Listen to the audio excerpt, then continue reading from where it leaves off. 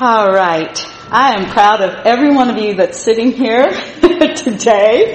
It's been a crazy world, right? It's been a crazy world. Like it's not always crazy, but anyway. Today we are studying the second half of chapter 3 of 1 Peter. So if you want to go ahead and open up to that. That's the text I'll be using.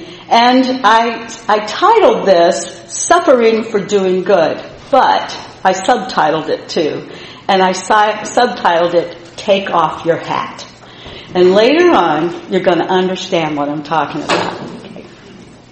I brought a prop. In other words, I brought a prop. All right. So let me update you. Last Thursday, what we talked about last Thursday.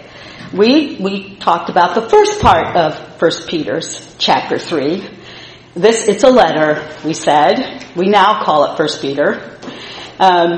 It's the letter that he wrote to the first century church in northern Asia Minor. However, this section of his letter concerns authority, injustice, and how those Christians might honor God with their behavior in the midst of it. In this chapter, this topic really began with Carmen's talk on chapter 2, verse 11, where she's talked about slaves and masters. The societal structure for them included this, slaves and masters. And Peter's point that he was making in that was that their unbelieving neighbors, Peter's point for this whole letter is this. Their unbelieving neighbors, and in some cases their family members, are always watching them.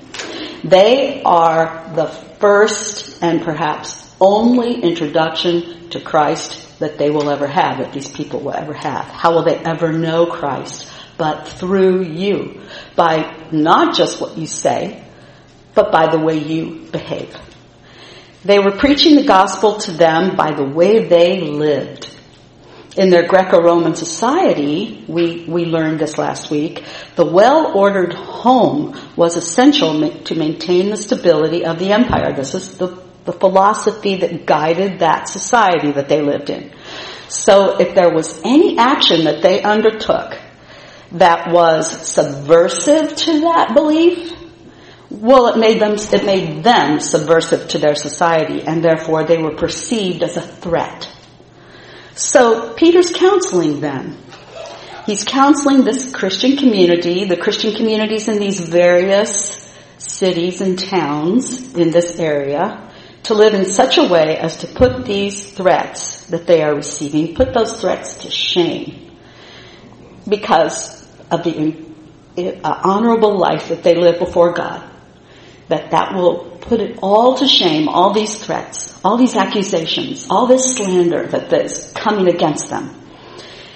And they are to live honorable lives before God at all times and in every area of their lives. And that's why he starts to designate the different areas of society that they are involved in. And we've talked about slaves and masters. We've talked about wives and husbands. And I left off husbands and wives, and now I'm going to talk about that today. So that's where I'm going to start today, which is verse 7. But I also promised you, first things first, that I would address those strange, weird verses about Sarah, right? Well, there's a couple of things that we don't understand, and that is the pseudepigraphical texts that are the stories of the society that they understand. And one of those pseudepigraphical texts these are texts that were not canonized, but they were out there and they were in the culture. And so Peter, it's like a book. Peter is referring to something they know and understand, and one of those texts was the Testament of Abraham. We don't use the Testament of Abraham because if you were to read it, and I kind of did in my exploration, it's weird, okay? But it does mention this bit about Sarah, but so does Genesis. So that's what we usually will stick with. But I'm just going to get to the point of it, all right?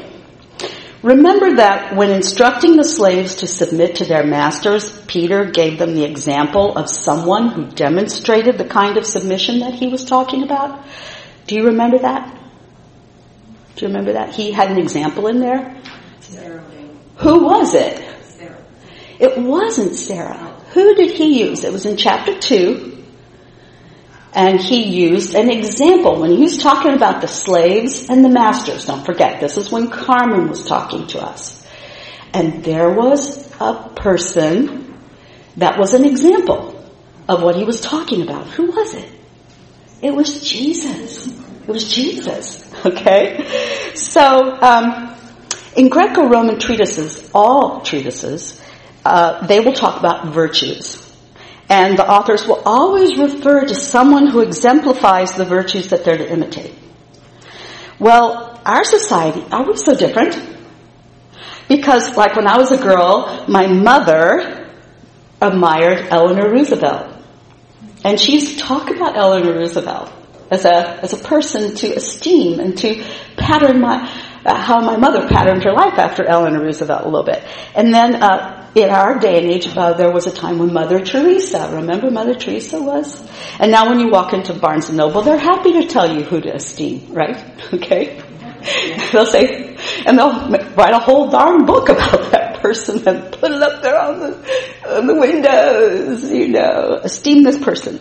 Well, this is in their society too, and you can put Rosa Parks or Martha Stewart, you can fill in the blank however you like. But when Peter is talking about a virtue that he is trying to encourage these women of unbelieving husbands to embrace, it's the virtue of what? Obedience. Yeah, remember? It's a virtue of obedience. And so, in their culture, they've been given all these Greek, because in the Greek culture they want them to obey too. So the Greco-Roman culture, but they're giving them these Greek examples. So Peter wants to connect them to their faith. So he says Sarah. And what was it about Sarah? Well, first of all, in Jewish writings, she's the spiritual mother of the Jewish nation. She's considered that. And so he cites the example of the scriptures. He wants to pull them in. But it's odd. The scriptures are odd because if you go and you read those scriptures, that he says Sarah called Abraham Lord. Well, she didn't call him Lord to his face. In the scriptures in Genesis, she called him Lord out of his earshot. And so this is indicative that this isn't about walking up to him and calling him Lord. It's about the attitude of her heart. It's about her attitude towards him in her heart. It's a submissive attitude, but it's not a coerced submissive attitude.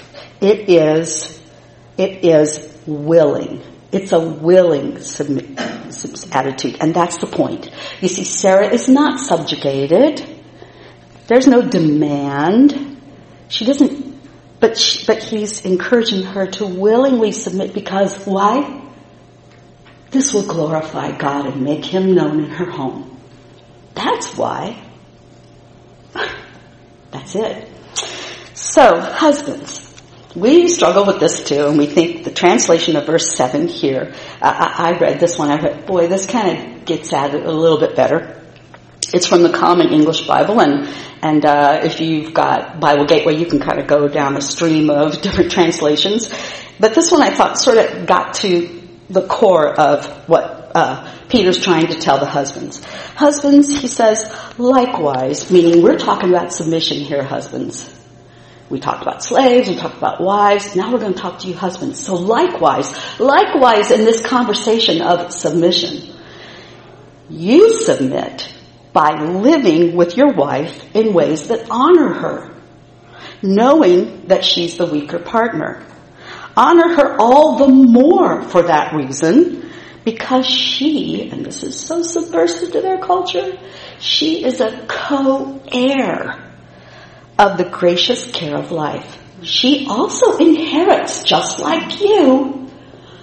And in their culture, did women inherit? Nothing. They were property. So do this, he says, so that your prayers will not be hindered. Well, about this understanding of the words weaker partner or weaker vessel, as some translations in the scripture read, Jen Wilkin is our Bible study author, and she wrote an excellent blog about this that I read. Her website, if you want to read the whole blog yourself, is her first name Jen, just the way she spells it on the front, jenwilkin.net/blog, and then look for the one that she wrote called Weaker Vessels, if you decide to read it yourself. Well, I'm going to quote from her so you'll get the gist of what she had to say. She told a little story about she and her husband being at a concert. And while they were waiting for the concert to begin, there was a husband and a wife, not too far from them, that I think they were like, it was an outdoor concert, so they might have been sitting on the hill. Well, this husband and wife, they got into a fight. And the fight escalated. And they eventually left. But before that, they witnessed the wife hitting her husband. And she said, when they saw that, she said, well, we had an awkward moment. But if he had been hitting her, we would have called security. And so her point is this. Peter is reminding the husbands of this relationship, and he's warning them not to use physical strength to intimidate or harm their wives, but to honor her because of the way they thought about women in that culture. So in this Greco-Roman society where his wife is his property, he has the legal right to treat her however he wants to. Legally, he can do whatever he wishes. And these words of Peter's, they're a radical departure from that. Yeah, it's a radical departure from that expectation. And what are those expectations? Well, in this culture, husbands had this understanding. They understood that they had courtesans for pleasure. They had concubines for daily sexual service. And they had wives whose purpose in their life was to bear legitimate children and to be faithful guardians of their households. This is in their writings. This is in the Greco-Roman writings of their leaders and their teachers and their philosophers. That's where I got it from. Well, in this context, just imagine. Now read Peter's words to the husbands. It's mind-blowing, right? Yeah, it's so out. It's so subversive. It's so threatening. So, we're going to start now at verse 8. Chapter 3, verse 8. Peter sums up all that he has discussed on the subject of submission to authority in this. Slaves and masters, citing Jesus as an example. Wives and husbands, citing Sarah as an example of obedience for the wives. What am I talking about? I'm talking about this. And husbands and wives, husbands, submit to God. Submit to the call, to the way we live as Christians, and honor your wife. And now he talks to the church, the community of believers, the family of believers. The way the church interacts speaks volumes to the society that these believers live in. So the whole world's watching.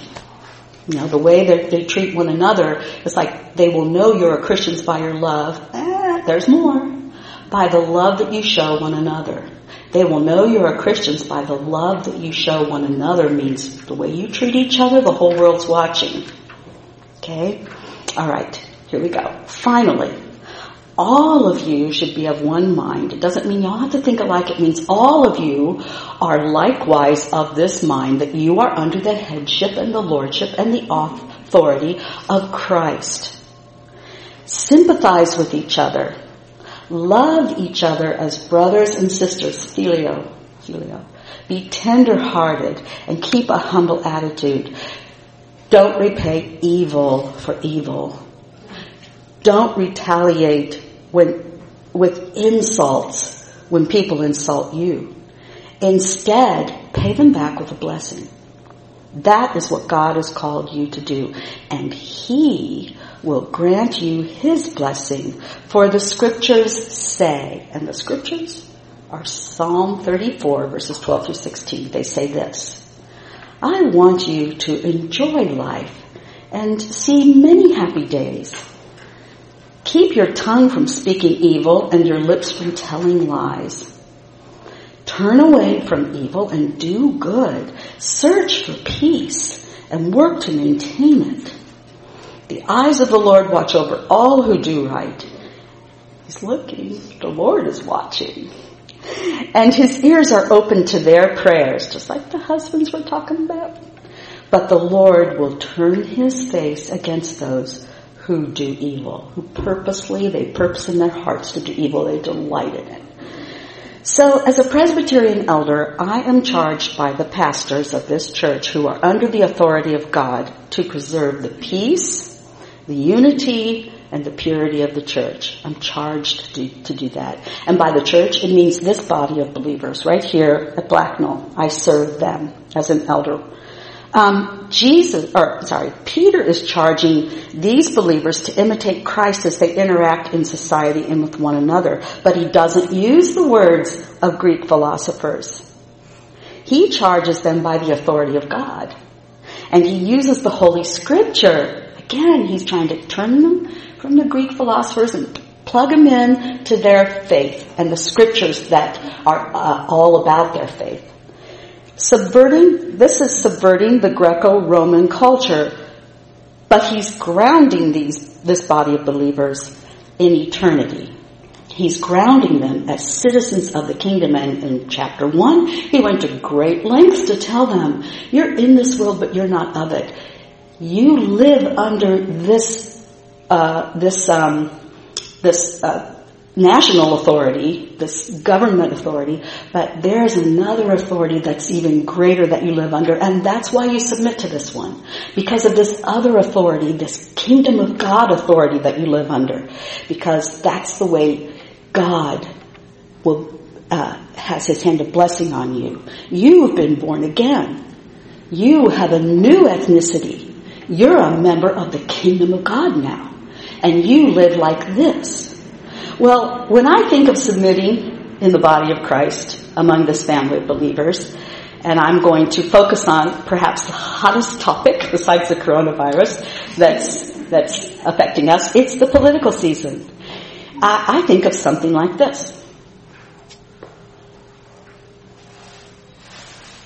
Try not to judge me, okay? Try hard. Resist until we get through this.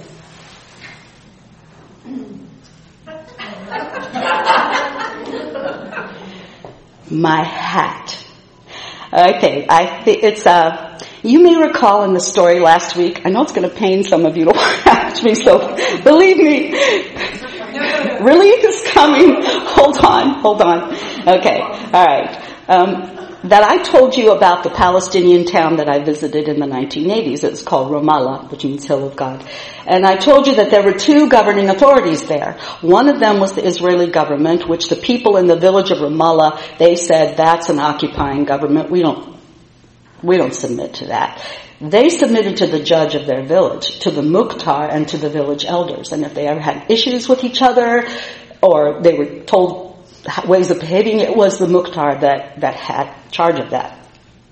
Well, in our land here, in our country, there's no law in this land that requires me to take this hat off. I could wear it to church on Sunday if I wanted to. By the laws of our land, I could. I had the right to wear it, even if common sense tells me differently. I have the right to wear it.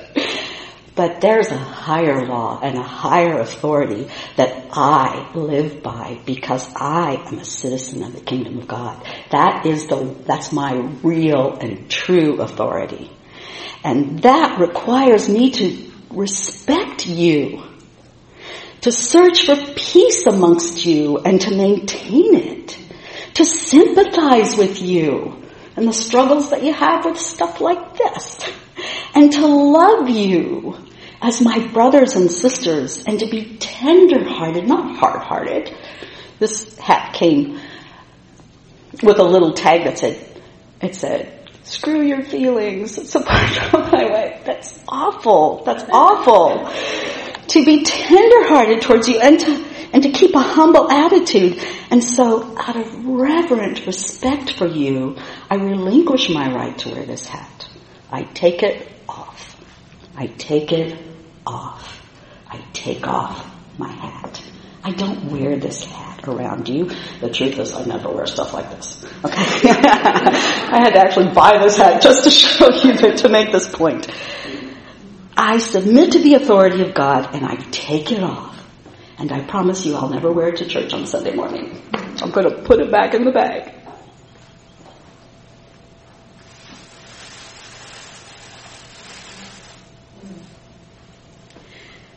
And as I was thinking about this and I thought about Christ as our example, I thought to myself, did Christ take off his hat?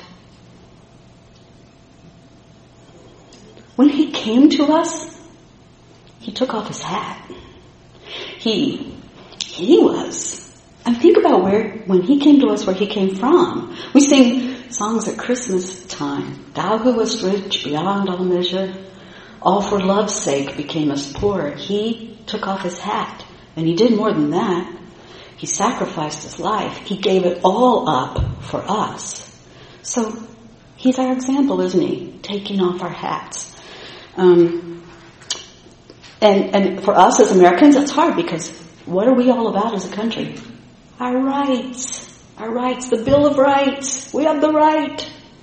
We let that guide our lives, but that's why Jesus said to you and me, citizens of the kingdom of God, he said, be in the world, but don't be of it. Live in here, live in your country.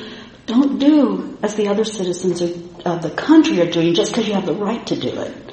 Husbands, you have the right, but don't do that. Live like a citizen of the kingdom of God first and foremost. So now we're going to talk about suffering for doing good, and I'm going to start with verse 13. Now, who will want to harm you if you are eager to do good? This is important. Remember that. Sounds like a rhetorical question. And you would say, oh, no one, right? But even if you suffer for doing what is right, God will reward you. So don't worry or be afraid of their threats. Instead, you must worship Christ as Lord of your life. And if someone asks you, that's the key word, asks, it means you're not standing out there passing out tracts. Let's see, about your hope as a believer, always be ready to explain it. Live first. But do this in a gentle and respectful way and keep your conscience clear. You know, don't go home saying, oh, why did I do that? Why did I do that? And then if people speak against you, they'll be ashamed when they see what a good life you live because you belong to Christ in the world, but not of it. Remember, it is better to suffer for doing good if that's what God wants than to suffer for doing wrong. So several weeks ago, I received in my email a daily devotional from Christian History, and I subscribe to that, so it'll come in my email daily. And on this day, I was reading about a man named Graham Staines. Well, Graham was a Christian from Australia who'd made his home in India.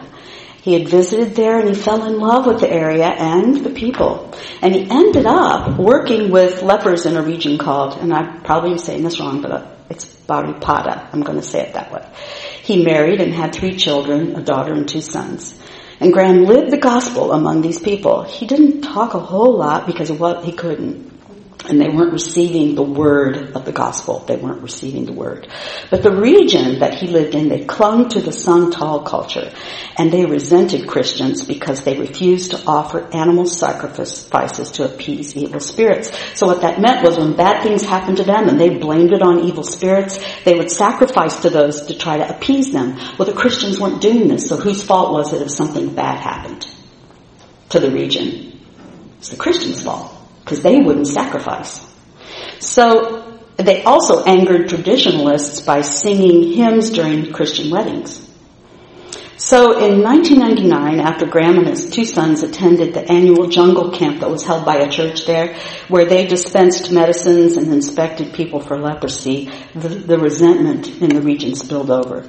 And the church that sponsored the camp was crowded, so Graham and his sons, they opted to sleep in their Jeep. And just after midnight, a mob that was instigated by a zealous Hindu, this mob surrounded the Jeep and they set it on fire. And Graham's sons were like 6 and 8 or something like that. And when Graham and his sons tried to escape, they pushed them back until they were burned to death. Well, so international outcry was immediate. Staines was beloved in Baripada for his years of self-sacrificial work among the poor and the sick. And thousands turned out to mourn him. The leprosy patients sobbed inconsolably. But Gladys, his wife, told them, "I'm terribly upset, but my husband loved Jesus Christ, who taught us to forgive our enemies." Now, Who will want to harm you if you are eager to do good? But even if you suffer for doing good and doing what is right, God will reward you. So don't worry or be afraid of their threats. Instead, you must worship Christ as Lord of your life. This is a dangerous world. Their threats are everywhere and constant. I think of the prayer meeting at the AME Church in Charleston. Do you remember that? My sister lived in Charleston, so it's really connected to this. It affected our whole country. A young man enters the prayer meeting. It's at a black church, and AME is usually a black church. And he sits down and participates in the prayer meeting. A white young man. And at the end, he stands up and he pulls out a gun and he shoots and kills everyone sitting in the prayer circle that had just been praying for him and with him. My sister lives in Charleston, and she and Charleston and eventually our whole country was deeply impacted by that because the congregation forgave and the family members forgave. And the media was looking for a hot story. Let's get this racism thing going again. And it never went anywhere because the Christians forgave. Who will want to harm you if you are eager to do good? But even if you suffer for doing what is right, God will reward you for it. So don't worry or be afraid of their threats. Instead, you must worship Christ as Lord of your life. Every aspect of your life. Well, these believers were afraid. That's why Peter's telling them this. And so he tries to reassure them and encourage them, explaining that Christ has authority over everything. You know, their community worshiped pagan gods and spirits and did all kinds of weird stuff that we don't even really understand. But he's saying Christ has authority over all the powers and principalities of the unseen world. And so now I'm going to start at verse 18 and finish up. Christ suffered for our sins once for all time. He never sinned, but he died for sinners to bring you safely home to God. He suffered physical death, but he was raised to life in the Spirit. In the Spirit. So he went and he preached to the spirits in prison, those who disobeyed God long ago from drowning in that terrible flood. And that water is a picture of baptism, which now saves you, not by removing dirt from your life, and your body, rather, from your body, but as a response to God from a clean conscience. There's that conscience again. It is effective because of the resurrection of Jesus Christ. Now, Christ has gone to heaven, and he is seated in the place of honor next to God.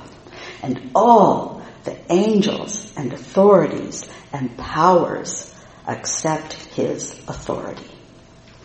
Now, this area where they live, it is really close. It is an area of Turkey that is, even to this day, very involved in the Noah story. And even the Gentiles and the pagans, that story is so ancient in their culture that they all have a connection to the Noah story. And Peter knows that. So he's going to talk about that. So Noah was the most prominently known biblical figure in Asia Minor, even among the Gentiles. And I went online and had a lot of fun because they found Noah's Ark. You know, years ago they did. It wasn't a big story in our country, but it was in other parts of the world. And so I looked at the video of it. It was way cool to see. So they live in that region where the ark is said to be resting. And some of the towns had these anchor stones that were used on the ark to anchor it. And they're huge, and they have a hole cut at the top of it. And some of them, the natives later, took and put 8 crosses on there. And the names of their towns are called, will have the names will have the word ark in their names. Or the towns will be called, have this in their long Turkish name, a place of 8, meaning those people. So you can see all of this if you want to go on YouTube and see it all. It's kind of fascinating. And it's really interesting, but that's a digression. But it also sets this next part up. Back to Peter. Peter connects the dots between these believers and Noah and his family in these 6 ways. And he's doing it actually all through the letter. He's doing it all through the letter. Here's the 6 ways. 1, Noah and his family were a minority surrounded by hostile unbelievers, and so are Peter's readers. 2, Noah was righteous in the midst of a wicked world, and Peter exhorts his readers to be righteous in the midst of wicked unbelievers. 3, Noah witnessed boldly to those around him by believing God and building the ark. Peter encourages his readers to be good witnesses to unbelievers around them. 4, Noah realized that judgment was soon to come upon the world, and Peter reminds his readers that God's judgment is certainly coming soon, perhaps very soon. 5, at the time of Noah, God patiently waited for repentance from unbelievers before he brought judgment. And so it's also the situation of Peter's readers. God's being patient. And 6, Noah was finally saved with only a few others. 8, Peter encourages his readers that though perhaps few, when at this time they too will certainly be saved because Christ has triumphed and has all things subject to him.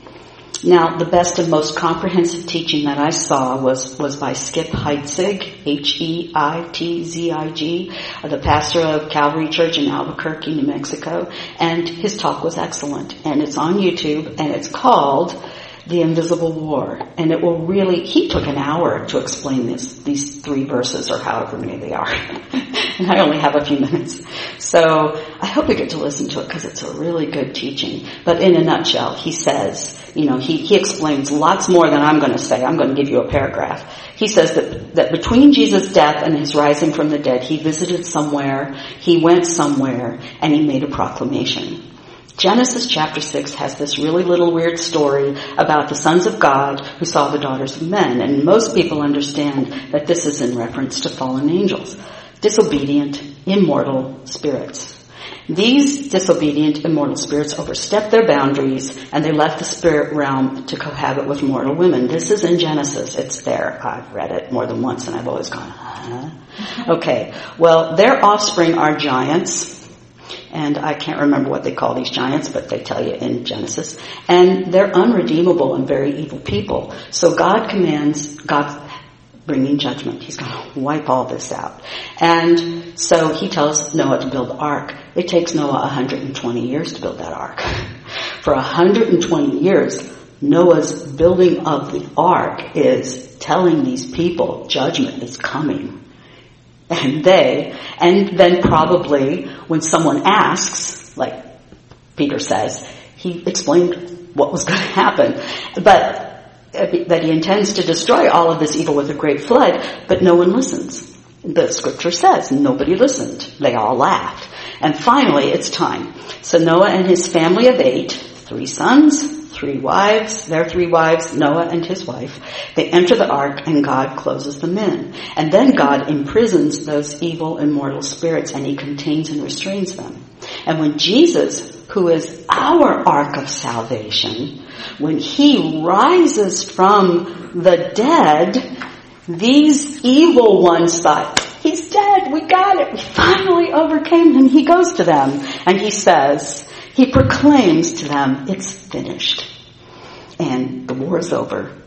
And you lost. And all of these attempts by the evil one to subvert God's plan of saving those who believe, his plan to place them all in the ark of Christ, that the final judgment, that they will pass over them, those attempts by the evil one have come to nothing. And all the attempts, and then what's so cool about what Skip says, he goes through the scripture and shows all the attempts that were made to wipe out the Jewish people. Why was that important? Because that's where this plan of salvation was coming through, this group of people. And that's what was so cool. He's going to start at Genesis and he goes all the way through and he shows you how this wipeout plan was tried, but it comes to nothing. And so Peter, he wants to ground the believer's willingness to suffer unjustly for the sake of Christ in the fact that Christ's willingness to suffer unjustly for their sake, because that he might bring them to God. And he anchors them with the conquering power of Christ's resurrection and ascension. It's over. It's finished. They lost. We won. While the world may have viewed Jesus as a common criminal executed by Roman authorities with probable cause, Peter describes him as the righteous and undeserving of the death he suffered. But Jesus didn't die just an undeserved death. He died a vicarious one on behalf of the unrighteous. He died for you, and he died for me, that we might live. He died our death, that we might live his life. And so we're going to pray, but I want you to listen to these words by this old song by a group that was popular, a Christian group when I was a young Christian. It's by Petra. It's called Not of This World. These are the words. We are pilgrims in a strange land. You don't belong here. You belong somewhere else. We are so far from our homeland.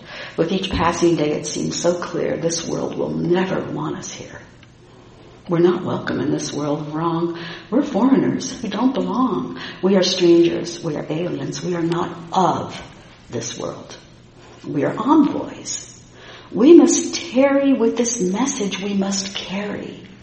By the way we live, by the way we speak. There's so much to do before we leave, with so many more who may believe. Our mission here can never fail. The gates of hell will not prevail. They haven't. Jesus told us men would hate us, but we must be of good cheer, for he has overcome this world of darkness. And soon we will depart from here and come back again and God will establish his kingdom. So let's pray to these. Father God, sow your word deep in our heart. Help us to come up under your authority and in every dimension of our life, social, employment-wise, bring us up under your authority that we live and speak your kingdom into our world. Make yourself known. Bring many people to Christ, that they too might enter the ark of salvation. We pray this in Jesus' name.